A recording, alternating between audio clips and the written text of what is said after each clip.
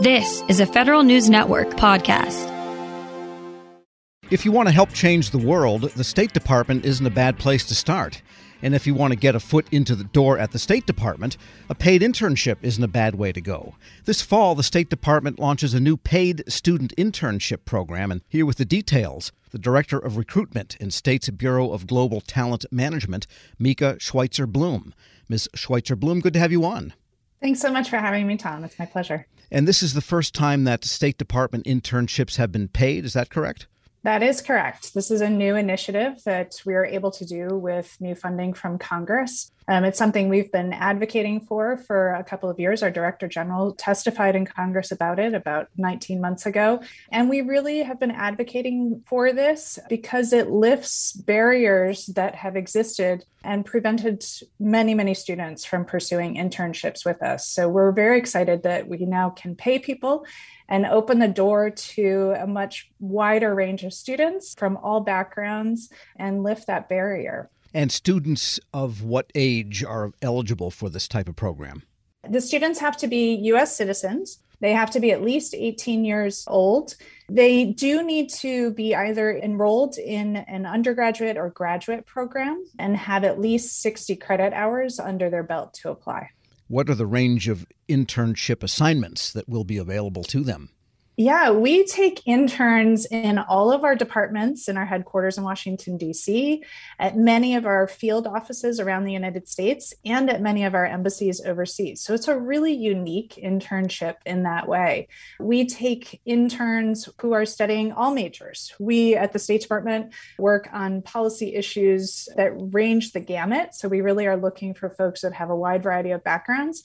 And we're looking for folks that want to work with us on our specialist fields, diplomatic security maybe, or our information technology, or in our administrative bureau working on our worldwide operation. It's quite a challenge. So we're really looking for students who are interested in a dynamic internship that's going to expose them to the operation of the Department of State and hopefully interest them in a future career with us. Well, it seems like the timing is good because the State Department is in the news almost every day now with the conflict in the Ukraine and so forth. So state is pretty prominent, fair to say, right now. We are quite busy. We do keep ourselves busy and on behalf of the United States and the people of the United States, trying to advance our interests around the world and to try and contribute to global prosperity and peace. And these are really great opportunities. Our interns can work on anything from right now, supply chain issues are a big issue, cybersecurity, a huge issue, international organizations, the negotiations and the decisions in the UN.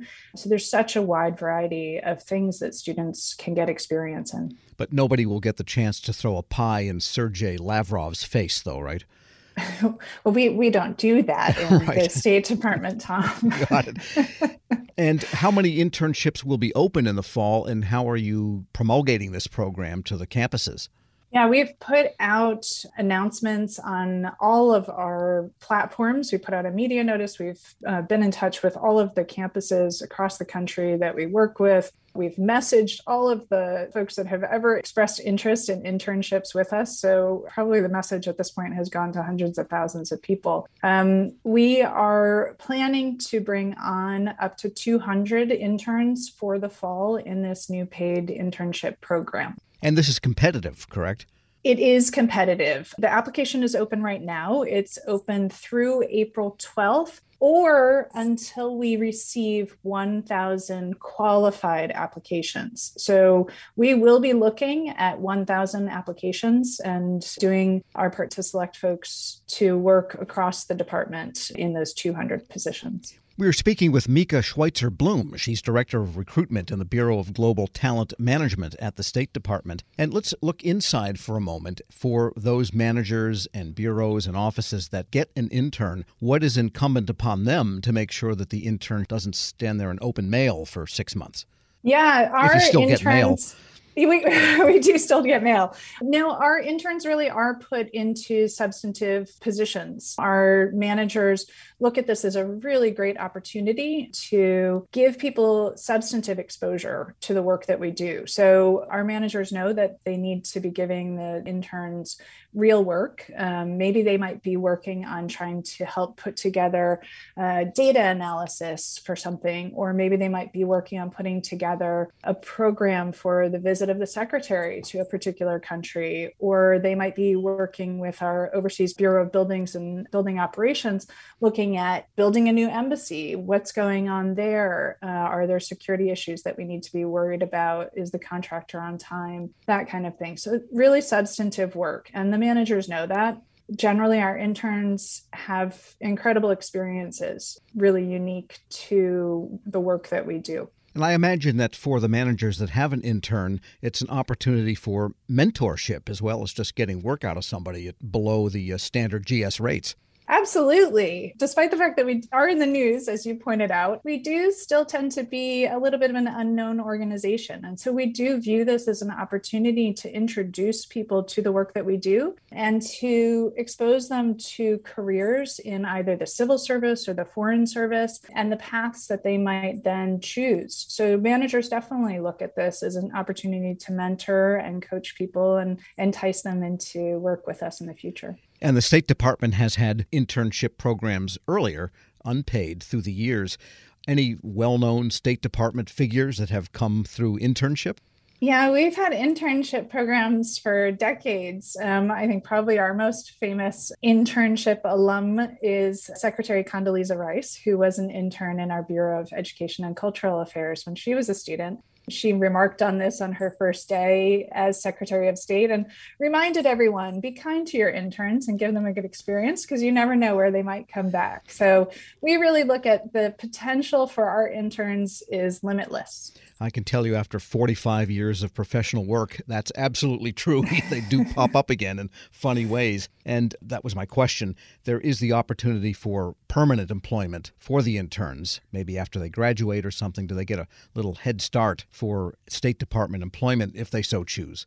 It's not directly linked to employment. However, with the experience and the exposure to our operation, they certainly are well positioned to understand the opportunities that exist and to explain to us how their skills and experiences really do apply to the position that they may be applying to in the civil service or to the career that they're applying to in the foreign service. And by the way, if an intern comes in for a specific function, say developing a data program or working in the operational end of a building, do they also get exposed to the other channels within state, if only by introduction and here's what we do over here? Yeah, absolutely. Our organization is a very interconnected organization. You can't work in one part of the building and not know what everybody else in the building is doing, or find yourself collaborating with people in other parts of the building and other bureaus, or with our embassies overseas, or if you're overseas with Washington.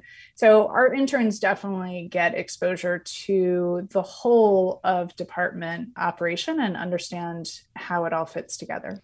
And with 200 positions and knowing that these can be really productive, great people, I imagine within the State Department, there's kind of a competition. Hey, make sure I get one.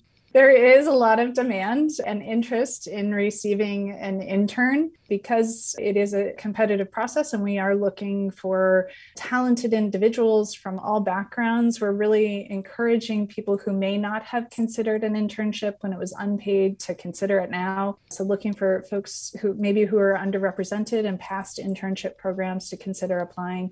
But yes, our bureaus and our managers are very excited about getting interns. Mika Schweitzer-Bloom is Director of Recruitment in the Bureau of Global Talent Management at the State Department. Thanks so much for joining me.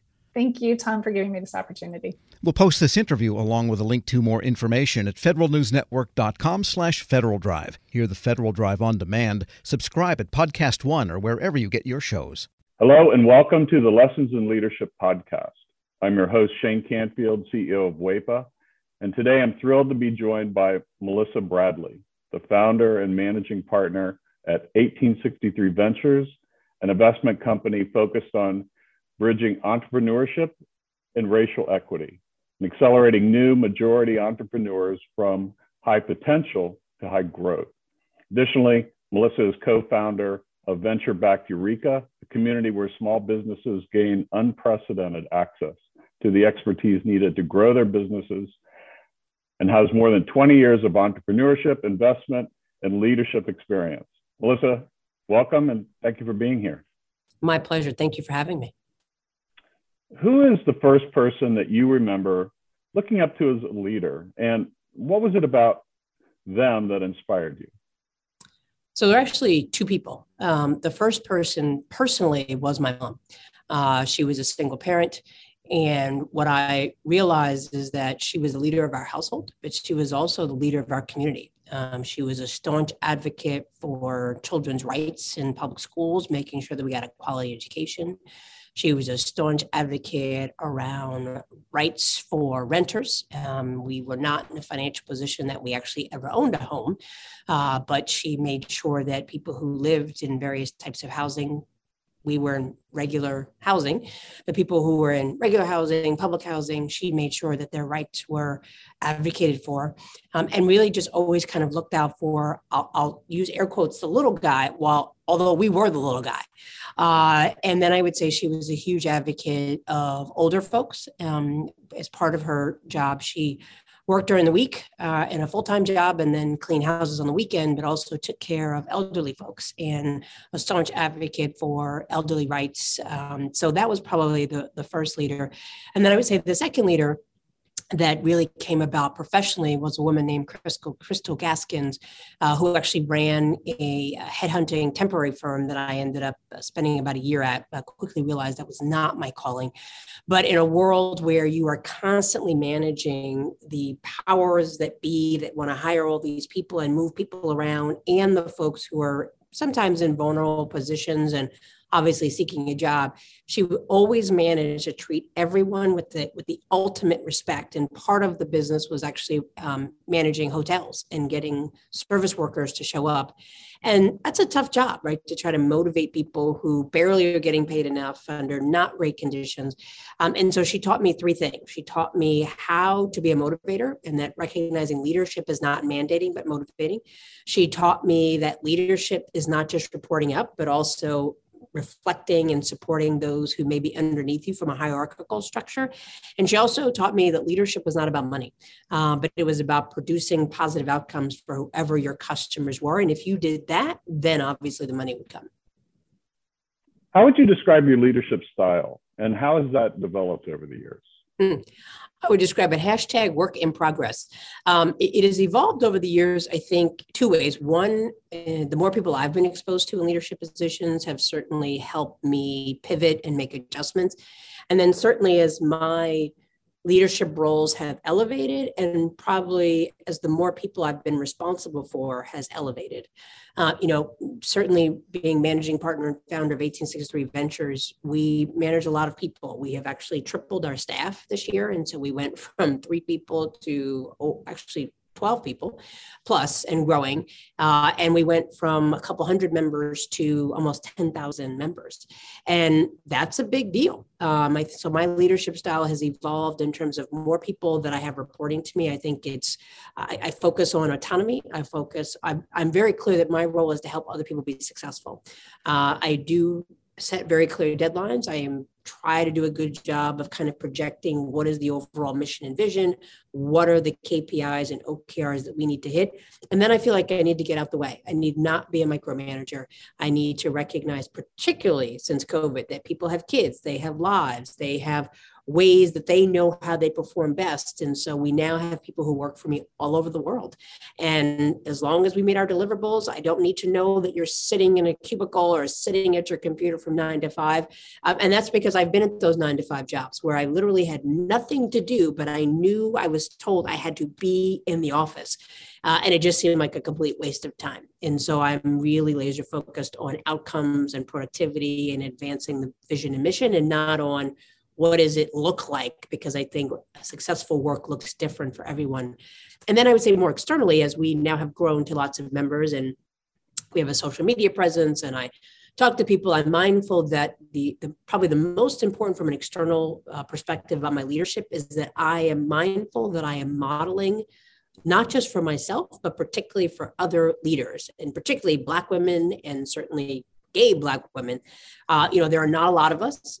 You mentioned that I'm a co-founder of Eureka, so I'm fortunate enough to be in the first 30 or so Black women that have been supported through venture capital, which is a sad statistic, but for a different topic. And so I'm mindful that people are always watching me. And I would say that certainly as a Black woman, people are always watching you, not always for the better and cheering you on, but waiting for you to make a mistake and slip up. And so I'm mindful that when I step into a room or I show up somewhere, I'm not just representing Melissa Bradley and my immediate family. I'm representing all of my members and potentially sending a signal effect of what other people are going to expect as Black women. And the final thing I would say that definitely has evolved since now that I'm over 50 is that I feel a much greater freedom to say what's on my mind than I did before. And I do that. I probably said what was on my mind before, but in a way that was reflective of my frustration and anger with the system. And now I say it with the level of calmness and the expectation that it's important that we are honest around what do Black communities experience, and to phrase it in a way not based on anger, but really using data. And so I would say I've consistently been a staunch advocate for Black and brown communities, but has evolved from being very reactive and saying, well, don't do this and don't do that, to saying, let me explain to you why I think it's important that we take this up, and really letting the facts drive the discussion. Some of that probably comes from the fact that I've worked in 2 presidential administrations, and we all know that just goes back and forth and oftentimes based on rhetoric and not fact. And having 6 kids in a world of social media, I think there's something, the art of conversation based on facts and data has devolved to opinions and pundits. And I think that's a challenge around leadership, because your job is not, in my mind, to convince people, but to inform people and allow them to make decisions for themselves. I saw you on a post with a Washington Post interview, and you were amazing. And it's interesting to listen to you describe what you just said, because I could see all of that reflected in how you responded there.